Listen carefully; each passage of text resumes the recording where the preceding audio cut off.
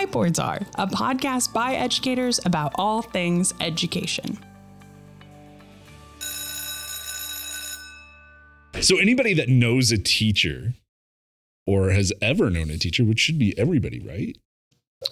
Yes. Yeah. I think it's universally known. Unless you're like that kid from Room. Is that too Who deep of lived in a a reference? The what? Okay, unless you've been locked in a small room your whole life, Ooh.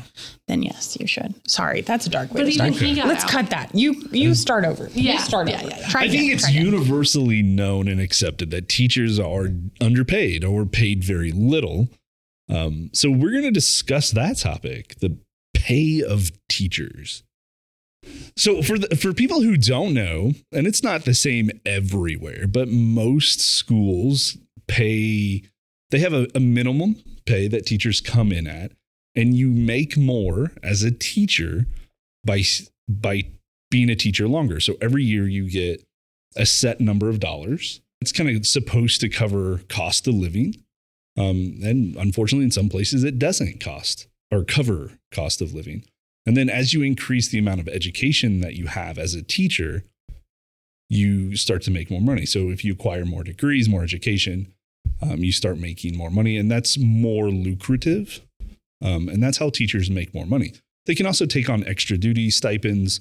So let's say you're a coach, you can make some more money that way, or you lead the band or a club, something like that.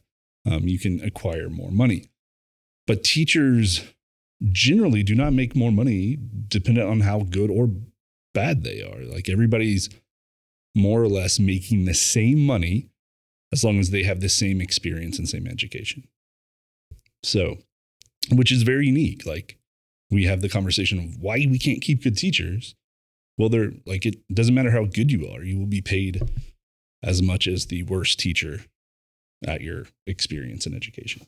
I also think since you were giving like a good range of context, I think something that we could point out for our state, since we are all teachers in Missouri, is that Missouri does not require a higher degree for teachers, which some states do. Like as soon as you start teaching, you have a 10-year clock to get your master's or something like that. Missouri is not one of those states. However, some school districts will have caps on pay for bachelor's level teachers. So like you will exhaust your pay scale Like 10 years. increase. Yeah. And Yeah. somewhere, let's say, I'd say the average range is somewhere between 10 and 18, like somewhere in there, that number will cut off. Pretty wide range. It is, but like I've seen 18 and I've seen 10. Right. Which on a fundamental level, that makes sense, right? You want your educators to continue their education so that way they can continue in the practice of teaching, what's the latest, what's good. So I can understand the need of, okay, well, we're going to cap that to promote you getting your master's or getting a specialist degree. The issue with that is the money does not equal how much in tuition you will pay in order to receive that degree. They're not the same. And if you're in a school district that will like give you supplemental pay to help cover, like you're extremely fortunate. And those are rarer and rarer. So when I first entered into education, the adults in my life, like my father, for example, other adult teachers that I had that knew I wanted to be a teacher, encouraged me. They were like, you need to find a district that will compensate you for getting a higher degree. Well, those districts almost don't exist anymore. And in fact, if you go into an interview and you ask about funds for continuing education, they'll say like, oh, well, that's why we have our vertical ladder. No, horizontal ladder, wherein you get paid more per year for having your increased education. But like Amanda was saying, they don't balance out. No. So I think you get $800 more for having a master's. It depends on. So, Yeah. depending Well, on the it's- school. It's per step. So like, for example, it'd be like BS plus 8 is 800, BS plus 16 is 800, MS is another 800. Yeah. So you're talking maybe like 24. Yeah, so like $2,400. But I think for me, with my debt from my bachelor's degree, I've got about $41,000 in debt currently. That's with my bachelor's and my master's combined. I'm not making $41,000 extra for having a master's degree. Well, and so I'm incredibly fortunate. I don't have any student debt, but I am currently putting myself through my doctorate program. Doctorate hours are obviously the most expensive ones because the cost of tuition per credit hour goes up the fancier your degree level. But my tuition is about $3,300 a semester, and that's fall, spring, and summer. So that $2,400 that I'll get in 3 years, because oftentimes you can only go up one vertical step per year. No, one horizontal step. You can only go across one horizontal step per year. That $2,400 that I'll finally get up to in 3 years is still not covering one singular semester of graduate level tuition. So there's obviously That translates to $10,000 a year. Oh yeah, absolutely. Yeah. So, and I guess I should have mentioned this earlier. So in most states, there's a minimum pay for all teachers. So teachers are guaranteed to make a flat minimum rate. So let's say that number is, $35,000, which is actually more than Yeah, which it's not in Missouri. Right. But just, it's a nice even number. And then every school district can then improve upon that if they so wish. Smaller school districts struggle, larger school districts are able to pay more. And then the school districts are also able to determine experience raises. So what do teachers get every single year? And they can also determine how much they give based off of education. So school districts have some flexibility there. And there are different philosophies of, should we reward experience more to keep people here, or should we promote moving across the pay scale to really promote education more? And everybody approaches it differently. Some places kind of adjust the amount. So if you stay longer, it starts to accrue more. So instead of adding 500 every year, maybe it slowly turns into 550 and 560 or like 600. So there's definitely some flexibility and different ways to approach it. But I think one of the things that scares people off is teacher base pay, right? Because most people start at the bottom and maybe they come in with a master's degree, but that's still really, like, you have a master's degree. Right. There's no other field where your master's degree will get you so little dollars. Right. Yes. Right. And I think when Sam and I started, because we both started the same year, I want to say our salary was $27,800. I was going to say 27.5. So somewhere in there. Yeah, somewhere was in there. our base pay. Was our base pay. And For 9 months of work, to clarify. Yes. Not 12, for 9 months. for 9 months of work. And I want to say poverty line is right around 24,000, depending on where you're from. So we were just maybe slightly above the poverty line. I mean, there were times where Sam and I have openly discussed applying for food stamps to make ends meet as educators. And I can remember that first year, I had $15 in my bank account when all was said and done with bills and things like that. Yeah. And here's another crazy thing. Like, most people don't realize, and especially new teachers. So most schools start in August, but your first paycheck isn't coming until September. Like teachers who have been around, they're going to get an August paycheck. Yeah, from the previous month. But if you're a new teacher, you're really teaching for a month until you get a paycheck. And that's really, really tough. I forgot all that and fundamental struggle because there aren't that many new teachers in my life right now.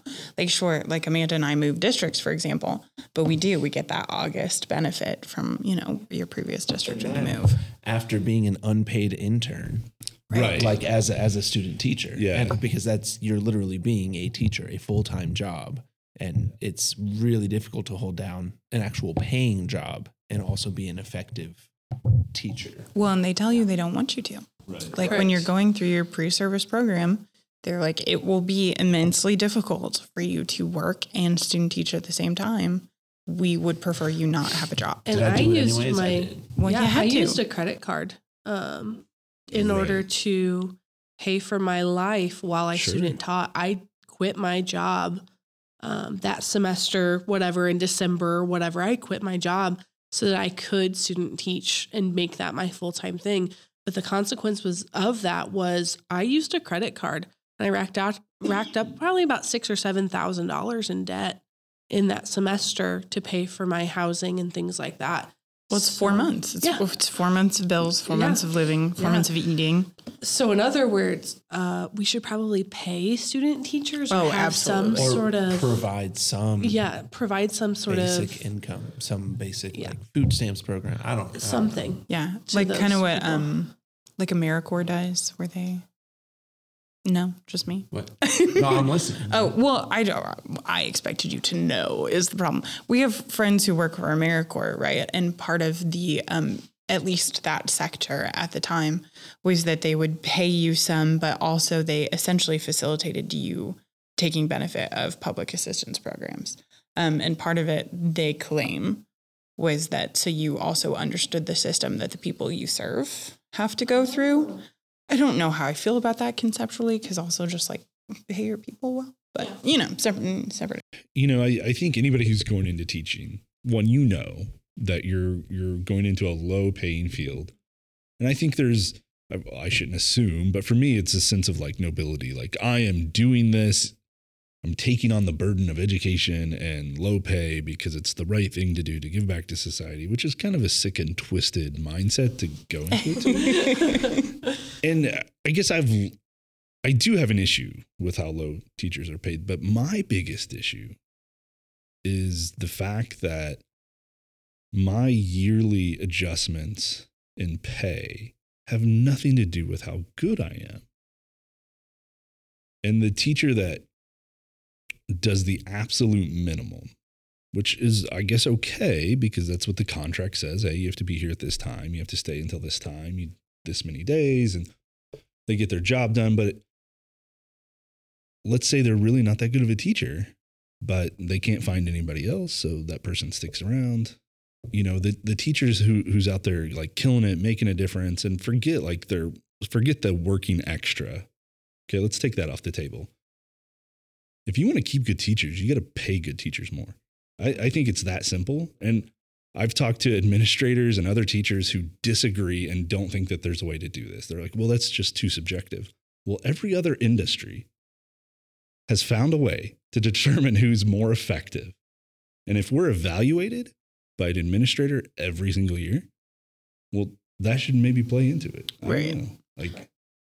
Well, and I think too, because for example, to use the business sector, I know there are places or companies where people get stellar end of year reviews and they don't see an increase in pay. Those people leave. They're like, okay, well, I'm going to go work for a different company. You're telling me I'm the best, so I'm going to go work for a different company that's going to pay me for my skill.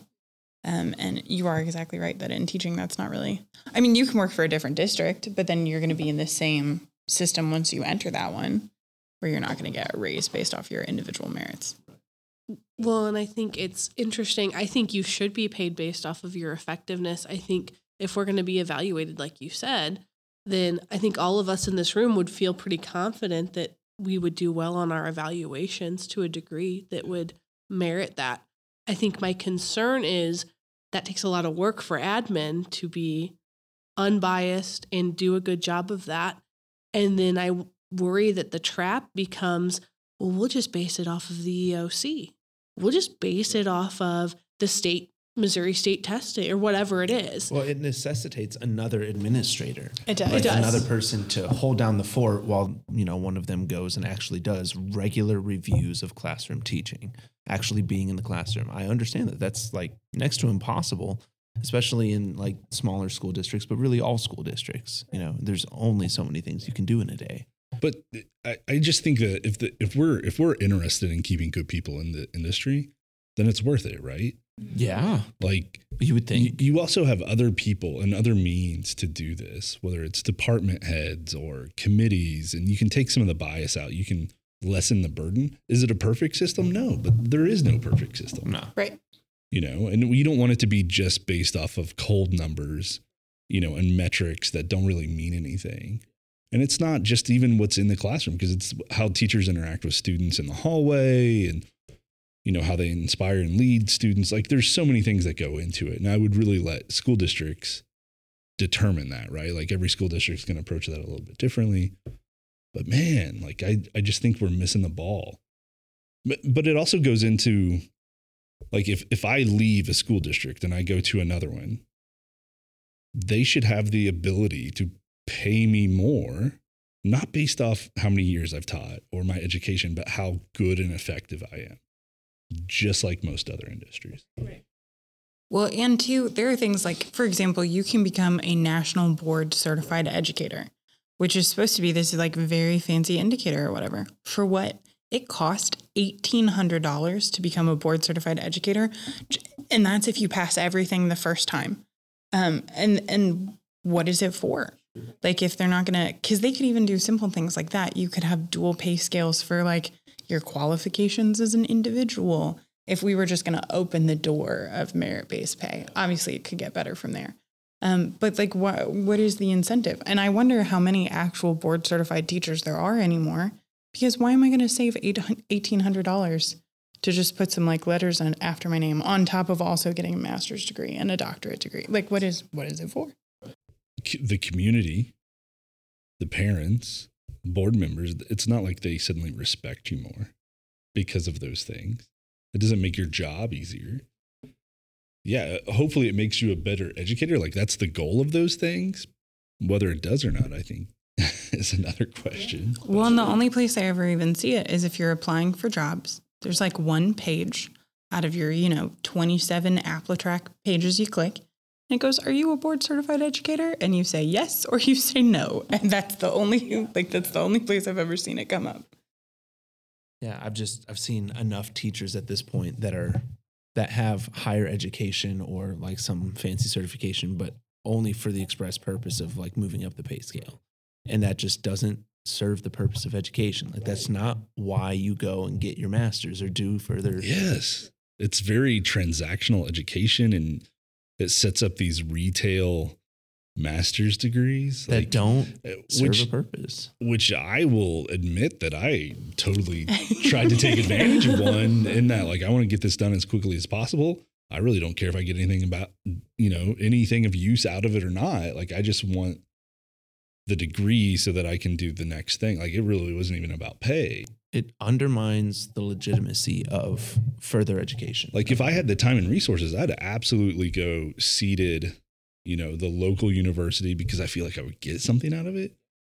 But given the situation that I was in, I needed to get it done as quickly as possible. Well, and I have a friend who I adore, but she is essentially, so you can get your, it's like I was saying before, your BS +8, your BS +16 pay scales. She's not trying to get a master's degree. There's a school that she gives them essentially whatever it is a credit hour. And she takes like almost seminar classes. And I'm using classes with like the biggest of air quotes. And then this guy will give you your credits. And now you have your +16. And I love her, but we've had some talks about how like, I really disagree with that. And like, I don't blame her for doing it because get your money. Like that's, sure. It's, right.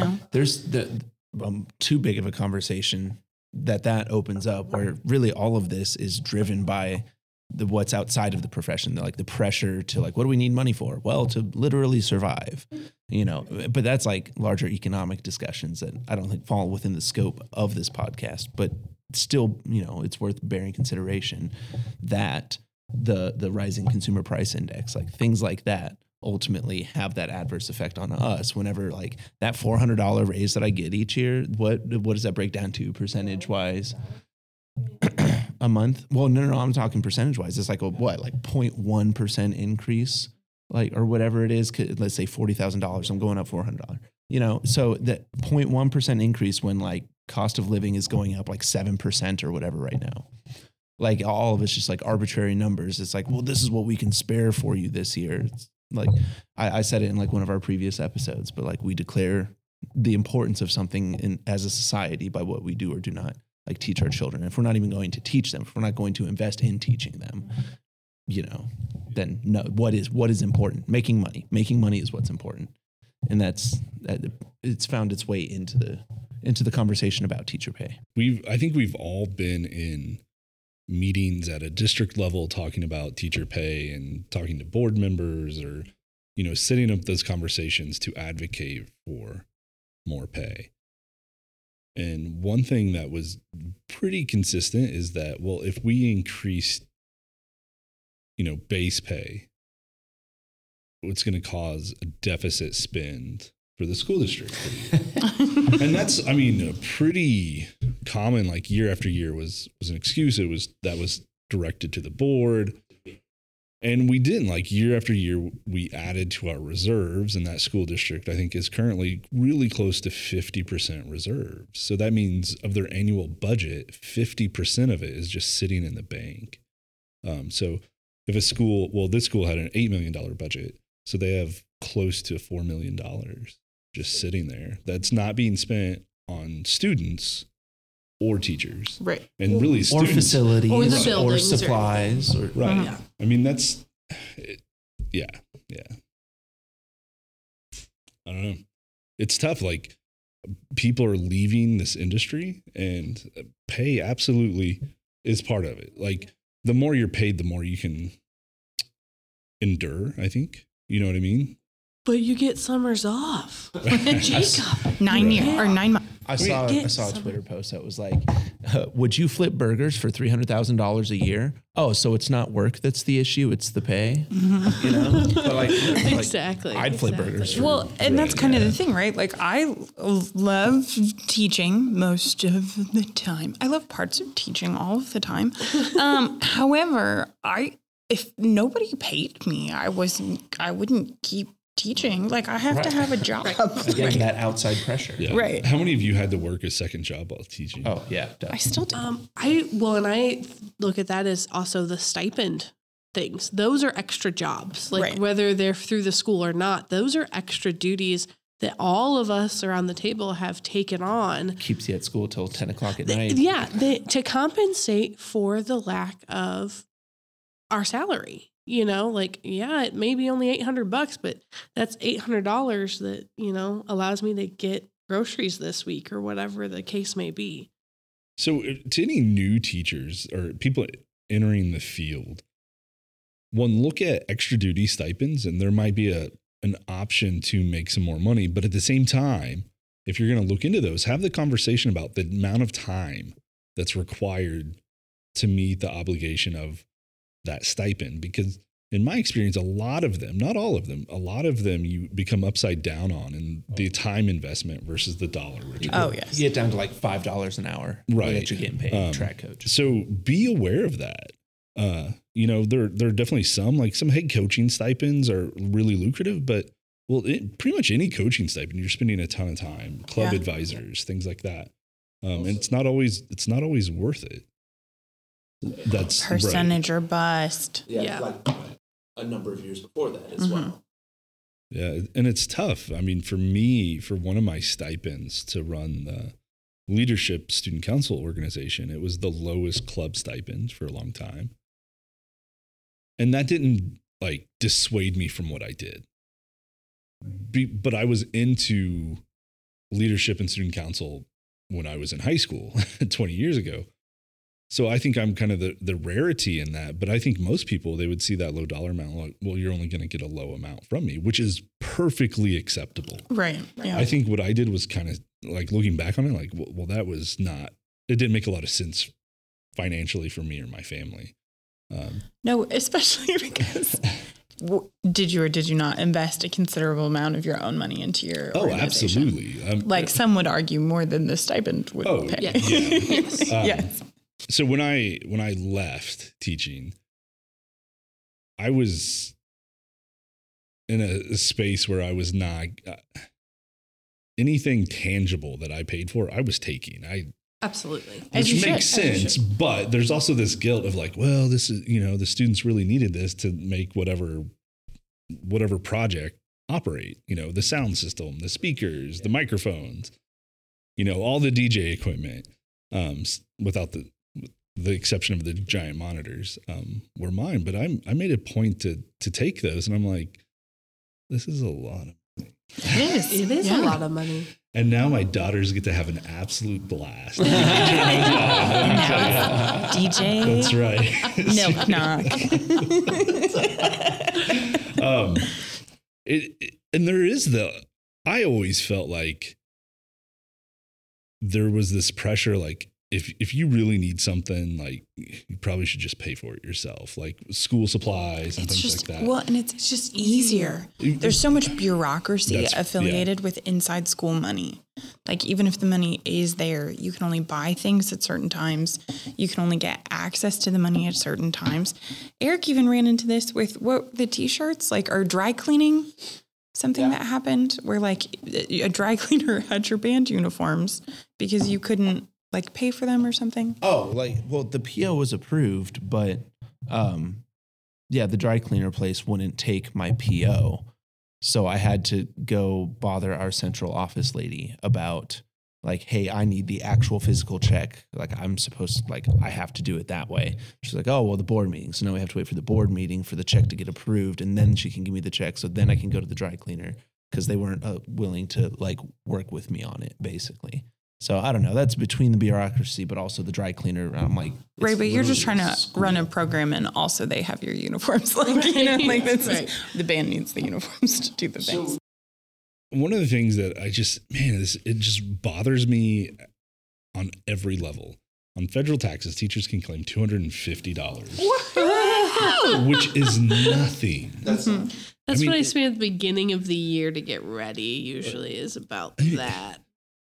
I mean, during COVID, like there was no, like the school didn't have supplies for like hand sanitation and things like that, like because everybody was out and they waited, so teachers are buying things like that. I mean, I don't know how many dry erase markers I've purchased over the years. And tissues, Kleenex. Yeah. Oh Yeah, man. sure. If you want to be nice to your teachers and you're a parent or something, please send your child with like 40 boxes. A pile. Just as many as you can get. I don't even care if they're bad or not, just Kleenexes. I mean, it's a box a day. Genuinely, it's a box a day. And just, it blows my mind that that's like a fundamental thing that everybody knows that classrooms, like I feel like it's almost like a meme. If there was a meme in education, it'd be the dire need for tissues. And like, why don't I have them? Why does not somebody buy them for me? They're not for me to use. Coca-Cola can set up a bunch of like deals with Okay. education. No, for real. Like if we're going to have like corporate partnerships with like school districts, like why not something that we actually need? You mean you don't want the calendar with February spelled wrong on it? I thought you meant we were going to use Coca-Cola sponsored Kleenex. No, I just mean like Kleenex, okay, we'll call them. Kleenex could be that partner, I would say that and Clorox wipes. I really like Clorox wipes. But like meaningful partnership, not just partnership that allows for them to make a freaking commercial about it and like spend millions of dollars bragging about like, we gave this you're just tapping into what I'm doing right now. 10,000 media. Totally get it. So yeah, back to teacher pay though. I think it also is interesting because in Texas, they are going to a merit-based pay system. I saw this on TikTok. That way, if they teach any of that CRT, can make sure they don't get paid. Yeah, well, and Texas is like bleeding educators. The thing is, they are doing it based off of testing. They have interesting. That's the easy option. Well, and it's because they couldn't come up with any viable solution to how they would do it. Although 5 minutes into our conversation, we said, well, here's how you would do it. Texas, if you're listening, we're ready. We've got it for you. I don't know if I want to work with Texas. Yeah. I hope it works for teachers there. I think, I think there will obviously be roadblocks. I think tying it to testing is weird because if it's, students can choose not to do well. I mean, let's be honest. If I said, hey, you have to come take a test for an hour and a half and you feel bad and you haven't eaten and your parents haven't been home and you have to work multiple jobs, like those are all real things for students. And then for us to say, hey, you need to come in here and do really well on this test today. Like it's not your priority. You're just trying to get through life. And some students are just out to corrupt the system and they're going to intentionally tank the test. And that should have no bearing on any teacher. Or while they're taking the test, a ceiling tile falls on their head, or crickets rain down on them. Yeah. I mean, there are other external factors that play into your test taking ability. It comes to a matter also of just trusting the adult in the room to be able to make like a good decision or a good verification, a good assessment of what a teacher should be paid. Right. Like, again, like you mentioned before, like other private sector business, like every private sector business, like they figured out how to have a boss that makes those decisions.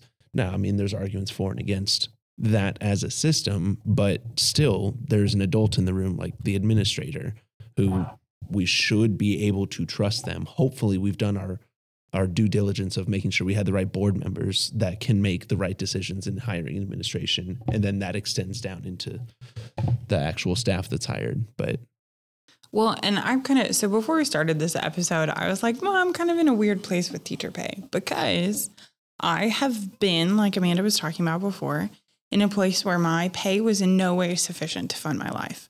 And now I kind of am. Like, I don't feel unnecessarily stressed for money. what's that like? I know. However, but just to like go over all the things that pay me money. Like, I have my job as a classroom teacher, right? I teach virtually for an outside school district, which was optional on my part. I teach virtually for my own school district, which is like additional money, but I didn't really choose to do. That was more I was voluntold to do. And then I'm the Scholar Bowl coach and the assistant speech and debate coach. So like, yeah, I feel pretty financially secure right now, but also I'm very tired. Like, so there's not the time investment for what you get back financially. If we don't like balance those things out, it's going to be impossible to keep people in the field. It doesn't make any sense. Why would people do it? That was my burnout. I mean, I left my previous district because I literally did everything. And at some point I had to say, this isn't worth my mental health. And then luckily, Sam had a position open up at her school and I joined her, and I'm making more money to do less work in my current life. Because the funding is based on like the businesses, like by the property taxes are what fund the schools, which is like an entire other form of gentrification, bigger issues outside pressure again. Mm-hmm. But like the fact, especially with my school district, like we have the landfill that not only does not pay those property taxes, but it devalues all of the land around it, which means there's even less money going into it. You mean you don't want to live next to trash? I never typically not. No. Oh, you know this about it? Considered that. Yeah, no, that's that makes sense. Yeah. And they buy more land. So like Eric's school district is essentially getting consumed by the landfill, the non-property tax paying landfill. At a small school district, in your case, like I really ties into the conversation of like consolidation too, right? Yeah. But that's maybe another It's episode. big time controversy too. Yeah. I mean, I don't think for us, administrators but for other people. Yeah. Pulling administrators, talk to a superintendent or somebody or a school board member about that kind of thing. Well, and with teacher pay too, I think the other conversation is the other spectrum of this is firing. Okay, so now we're talking teacher pay. Can we also use that for grounds for firing teachers? And what about teacher tenure if we're going to do this? Do you think teacher tenure should still exist? I always think teacher tenure is so weird because like I don't even feel like it's a thing. Like I don't what does tenure get me? People are always like on a legislative level up in arms over tenure. What does tenure get me other than like 2 more pieces of paperwork to fire me? You can still fire a tenured teacher. Like there's no, and at a college level, tenure gets you stuff. But at the high school K through 12 pre-K level, I don't know what it does for me. For listeners that may not know what tenure is, do you want to explain what that is? Somebody? Well, essentially, it's like knew. a box. Yeah. So like in theory, I think, is it across all of Missouri that it's 5 years? Does anybody know? I think so. Yeah. Teach I in the think same it's place state. for 5 years. Yeah. So tenure is based off individual districts. So if you move districts, your tenure does not go with you, though in a college setting it might. And if you teach for 5 years, you're supposed to be reviewed by the school board. And if they feel like you're well and good, they give you the tenure stamp. And then in theory, you're not subjected to like a yearly contractual review anymore, where in years 1 through 5, they're supposed to come into your room more. You're supposed to have a few different evaluation criteria. And then once you are tenured, you have less of that quote unquote contractual uncertainty. Yeah, you've proven yourself. You've passed your probationary period. But that goes back to like how available administrators are to be in your classroom. Right. And like I said, legislatively, especially in Missouri, there's always an organization that's trying to take down teacher tenure. And honestly, I almost find it humorous because to what end? Because you can still, there's like this illusion that you cannot fire a tenured teacher that is in no way accurate. There's literally like 2 additional steps. I guess maybe I'm a little ignorant here. So I was always under the assumption like, okay, tenure is created so that senior teachers can kind of advocate for students and be more vocal about certain things. And obviously, yeah, it's like they've proven themselves. You can have some safety at your job and you don't have to sweat that. But I know that's kind of the mantle that I assumed is like, okay, I'm tenured now. I can be vocal and put myself out there because I don't have to worry about the repercussions of an administrator or board member who's out to get me. So what are those extra pieces of paper requirements? Like if you're tenured, does it have to be related to job performance or like, does it like? Yeah, they do have to. Okay. So like before you have tenure, and again, who knows, I could be wrong, but before you have tenure, like especially in Missouri's an at-will state. So in the middle of your contract, your administrator can come through and let you go for essentially any reason. Right. You're supposed to have some like warning or chance to improve. But if they have documentation that they've given you that warning and documentation that is very easy to create that you haven't improved, they can let you go. Right. Post tenure, you have to have like a more documented process. And there's more like steps for review. Yeah, and I believe you're also entitled to a hearing in front of your peers in like a public hearing. Yes. Right. But to my knowledge, that's it. Yeah, because each year the administration has to recommend you for rehire on the next contract. And once you're tenured, they don't have to do that anymore. I want to address maybe going back to evaluation with this idea of like, letting teachers go and like having kind of maybe simple reasons that aren't super well documented. Like if I feel like anybody who's been in education has maybe seen how subjective that is. Like if that can be subjective, then so like we have to accept that evaluation tied to teacher pay is also subjective, which is okay. Like, is it perfect? No. Can there be bias? Yes. In a way, it opens up the door for undercutting collective bargaining, though, like with teacher unions, because ultimately the system is a result of collective bargaining and trying to ensure that all teachers at least have a chance to get their feet under them. And that's where you have that base pay with like a regimented schedule, horizontal and vertical and everything. So, and I don't think that collective bargaining is necessarily something you want to get rid of. I think it's important to still have like teacher unions and advocacy programs. But you could still achieve all of that and then have like an, increase essentially. Right. Like not that anybody would get less than what the base pay is, but if you had like merit base pay, you could get more. So I guess that my solution, for what it's worth, right? And I've not like written anything down, but in my mind, it would be everybody still gets the increase based off of experience. So let's say that's $500, just easy math. And then the school district or building has a set pool of money to expend on merit. So some teachers may not get anything and some teachers will get more. And that's okay. Like everybody's getting some increase, and whether that's, you say that's cost of living or whatever, it's every school kind of approaches that a little bit differently, but it allows good teachers to be rewarded financially and supported to stay. Do you think that should be solely based off of what they see in the classroom or what that teacher does holistically? So do you think it would be, because like for me, I'm flying under the radar, meaning I don't have any extracurriculars.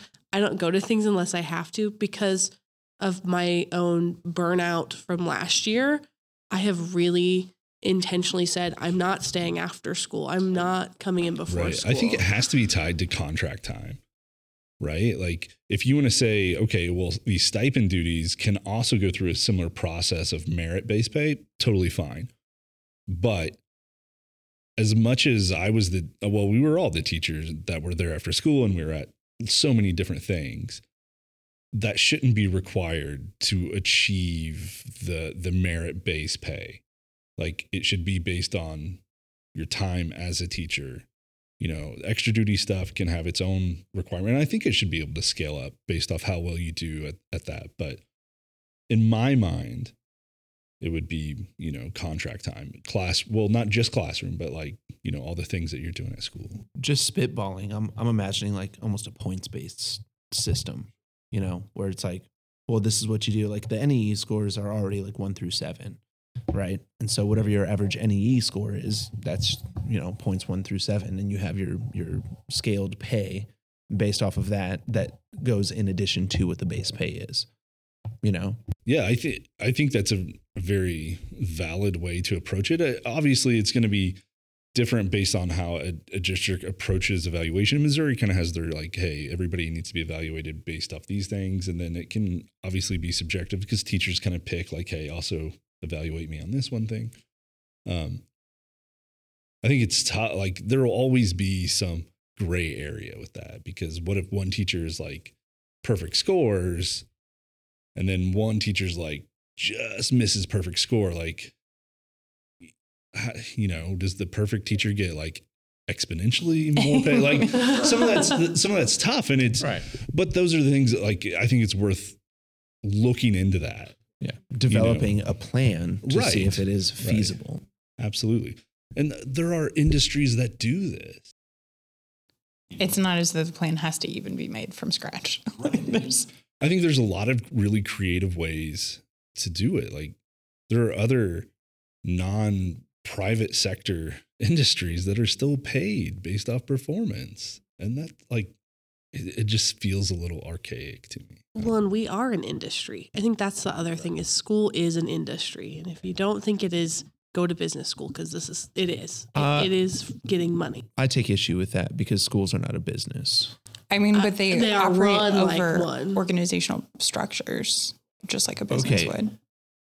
I fully agree that a school is not a business, right? But like it's a sector, it's an industry. To turn from a school. Sure. Like schools, right? Like you don't lose money on schools; they just cost money to operate. Like the return is the fact you have an educated the profit populace. Is knowledge. Right. Yeah, exactly. But which that's is like so intangible. School lunch program should be pulling in. Come on, folks. Those French fries. Ask the right company; they absolutely think it should. Like it shouldn't exist unless it's benefiting the stock market or something stupid. Sorry, man. I'm trying not to get fired up about the wrong things here. Right. I'm staying focused on what. I mean, I've previously said in recording that we have done that if you don't invest in something financially, if you don't financially invest in something, it doesn't make any sense that you would see improvement in that system. And the same is true for educators. If you we have to make money to live in the system that has been created for us that we did not create for ourselves. So if you want better educators, you're going to have to pay them better. Make the pay competitive. A clear, logical progression. For sure. I loved what I did. Like I loved the impact that I made as a teacher. I loved the collaborative aspects of it. Are there parts of it I didn't enjoy? Absolutely. But one of the reasons I had to leave the industry is like looking towards retirement. Yeah, you can retire earlier as a teacher, depending on all the circumstances of state and blah, blah, blah. But then it's like, I'm retiring, but I'm not. I'm still going to have to work. It's not that I'm afraid to work, but it's like, what income potential am I just giving up by being a teacher? And that affects what I can provide for my family. It affects the stability of my future because everything else is increasing on a very different curve than teacher pay. And it starts to get real scary. And something I didn't even think about until now, you, I think in your life would almost have a harder comparison because you have a spouse who is maybe paid more appropriately for her time, right? So you have that comparison in your life. Eric and I, we struggle together, but we don't see like outside numbers, right? And I think in some ways almost that makes it easier for us. Like this is a shared, like there is nothing to compare it to. This is just what we do. Yeah, like this is what people do. Having somebody to compare it to in like a business sector, I think would make it very difficult. Or my lovely wife. She's awesome. She is awesome. She works in the financial sector. I mean, she doesn't have a business background or anything. She has a very similar leadership background that I did. We kind of grew up within the same organization and did a lot of the same things. And she has a bachelor's degree in psychology and her master's degree is in student affairs. She wanted to work on a university campus and help students study abroad and those studying here in the U.S. But she found a great company that kind of supported her while she was going through school, and they recognized her ability to be a leader, and they really invested in her. And along, like over the 15 years that she's worked there, I mean, she has had compensation adjustments that were more than my teacher salary. Whew. And, there's times where we would have conversations. She's like, I just don't feel like I'm making an impact, and I really envy what you do. And I'm like, I'm really envious that you are getting, or you're recognized for what you do. As teachers, yeah, we hear thank you a lot, but it's never Hershey Kisses. Back to, yeah, we get lots of tokens, but at the end of the day, saying thank you with dollars, like not, and maybe that sounds terrible. Right. Like it's not, but it is our job. We're in it about the money, but I do need to live. Right. Yeah. And right now it's not going very well for me. So yeah, and there were times where my wife wouldn't even want to tell me what her compensation adjustment is because she felt bad based off what I did and what she knew I was doing. I mean, I had one of my evaluations that was flat perfect scores. And honestly, I was really kind of upset. I'm like, well, what does this even mean? Because I don't get anything extra. The teacher that got like the bare minimum of like keeping their job is making the same amount of money as me. You get not fired is what you get. But even the people that are scoring really low are still getting also not fired. The rules are made up. When I got my accolade last year for MSTA's Teacher of the Year, like there was not, well, I didn't even have my picture taken. You know what I mean? Like there's some of that where it's like, I appreciate the thank you. And I really appreciate them from like students and parents. Oh, those mean so much more. But from a school board member or an administrator that's making significantly more money than me and I'm spending a heck of a lot more time. Like 3 times what I make. Like your thank you really doesn't, and maybe that's ungrateful and spiteful, but no, it's fair. I'm like, you have the ability to improve my life a lot more, because we're out here and we all are doing so much for these kids. And it's not just being teachers, pseudo parents, we're therapists. And, it's not that we went into this business to do those things, but we're called upon to do those things by the students, by their families, by the community. So we all deserve more. Well, and I think that last thing that you said is such a good, like, if I was going to have a call to action in this episode, it really is for building leadership, district leadership. It is within your power to do better. And like, if you're sitting there thinking that you can't, you're wrong. So teacher pay is definitely a hot button issue. I hope people listen and take this to heart that can make a change. And, if you've never thought about being a part of a school district, you can always run for school board and advocate for teachers. You've got great people out there doing great things, and we need to support them and keep them in the industry and attract other people. Hear, hear. Meeting adjourned. If you have any comments, questions, topic suggestions, anything like that, please feel free to reach out to us. We have an email address. It is wtwa@277media.com, where the whiteboards are, wtwa@277media.com. Join us for our next episode as we talk about how teachers stay positive.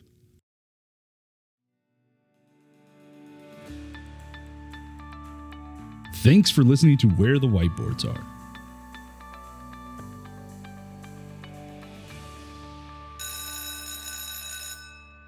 The opinions expressed in our podcast are that of the individuals and do not represent the opinions of their employers, school districts, or communities in which they work.